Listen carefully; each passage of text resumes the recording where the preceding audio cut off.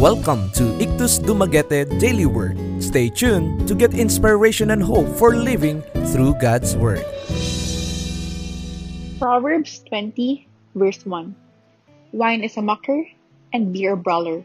Whoever is led astray by them is not wise. Alcohol in the Bible. Many Christians today ponder the subject of alcohol.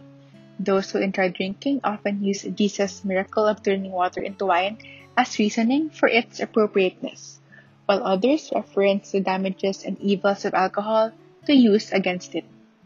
Alcohol has broken homes and marriages, and its use is connected to a significant health problem and death. Understanding what the Bible says about alcohol can help us grow as Christians. People still debate if the said wine in the Bible even represents an alcoholic beverage. Many believe it's just a juice made of grapes from the vineyard. The Bible states that drunkards won't inherit the kingdom of God and that moderation is key to life. Even dining to the point of gluttony is a sin. However, the Bible also states that sin is in the heart of man and not in any object. If drinking feels sinful to you, it becomes a sin for you. The alcohol itself isn't the sin, therefore, but a means to sin. Not everyone will find alcohol a stumbling block to their faith. For those who do, stop. For those who don't, be considerate of others for whom alcohol represents danger.